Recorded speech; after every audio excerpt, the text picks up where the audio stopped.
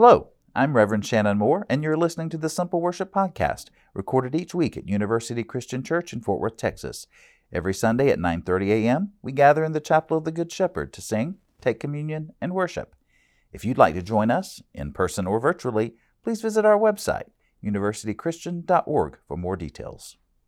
It does not seem like the disciples believed what Mary had proclaimed, because they're huddled together behind locked doors. The religious leaders of their faith and the Roman government had killed their leader, and naturally they were probably wondering if they were going to be next. Or maybe they did believe Mary's testimony, but that good news that she had shared with them was just not quite enough to keep them safe. So as they're there, gathered in that locked up room, Jesus just appeared before them. The door didn't open, he just was there. Peace be with you, he said. Shalom. It's more than a greeting. It's more than just a hello. It is deep peace. It's that same peace that Jesus promised his disciples on the night of the Last Supper. My peace I leave you, he said at that point. And so, proving his existence, he showed them his hands and his side. And the disciples rejoiced. They were ecstatic. But then, almost as if to say, hold on, fellas, don't get ahead of yourself, he again says, peace be with you. And he adds, as the Father sent me, now I am sending you.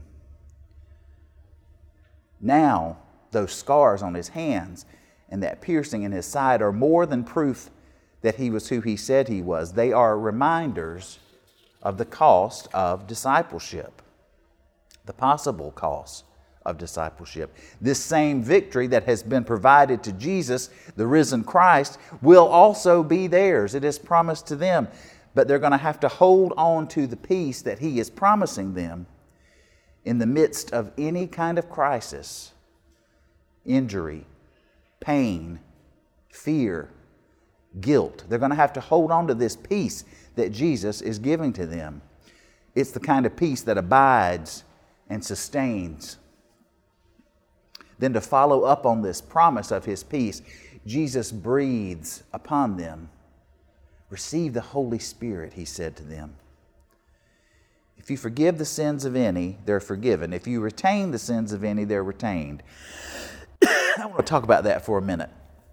Sounds a little weird, doesn't it? There's a theologian I was reading about this week. Her name is Sandra Schneiders.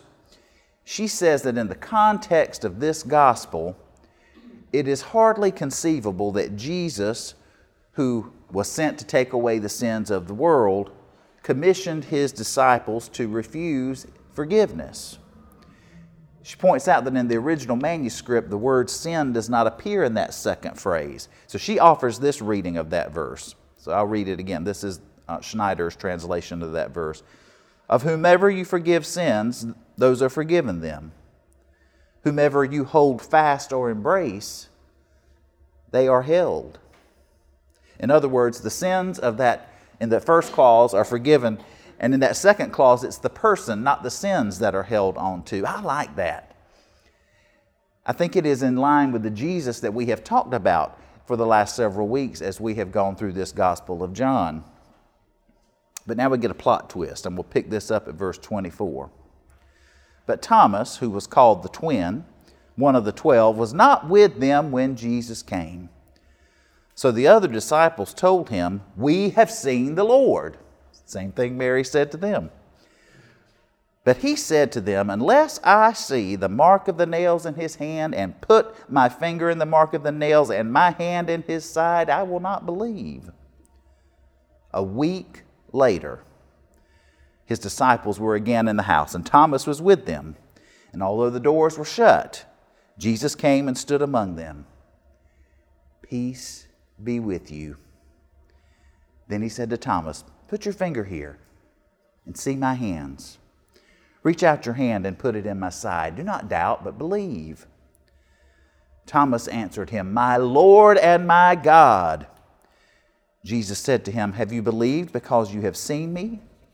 Blessed are those who have not seen and yet have come to believe. It is a well-known fact that I am not a fan of athletic endeavors. I just kind of tend to lump all of that into one event that I call sports ball. I do enjoy watching an occasional baseball game and even a basketball game if it's pretty close, but football, forget about it, don't understand it, I've tried, I don't care. So there's this TV show called Ted Lasso. Who knows about Ted Lasso? Okay? If you haven't seen it, it's about an American football coach who knows nothing about European football, what we call soccer, and he's hired to coach a team in London. It seemed like everybody I knew was watching Ted Lasso, and I had 0.0% interest in watching a show about soccer. Even Russ Peterman, our senior minister, who is a sports ball guy, encouraged me to watch it. He said, Shannon, it's really not about the soccer. And I was like, I've seen the ads, I've seen the trailers. It was like a lot of soccer to me. But one night I had literally watched everything else that's available to watch. So I gave it a try. And I loved it. It really wasn't about the soccer. I had seen and I had believed. And that is why I love this story of Thomas so much. Throughout the centuries, the millenniums, he's been known as Doubting Thomas because he didn't believe. Because when the disciples told them that they had seen the risen Christ, he was skeptical. Maybe they had pranked him before. Who knows? Maybe he just didn't know what to make of such an incredible story. But he was the only one of those disciples and Mary Magdalene who did not get to see the risen Christ. 7 long days of them telling him, we saw him. No, we really did see him. Sure you did. Then when Jesus does appear, the door is shut. He once again offers shalom, peace. There might have been a little tension in that room since Thomas had basically called all those disciples liars to their face. But then Jesus speaks directly to Thomas. And he doesn't chastise him, and he doesn't berate him or shame him. He doesn't ask him to explain himself or even apologize.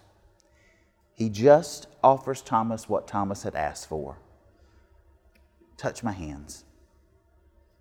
Put your hand in my side.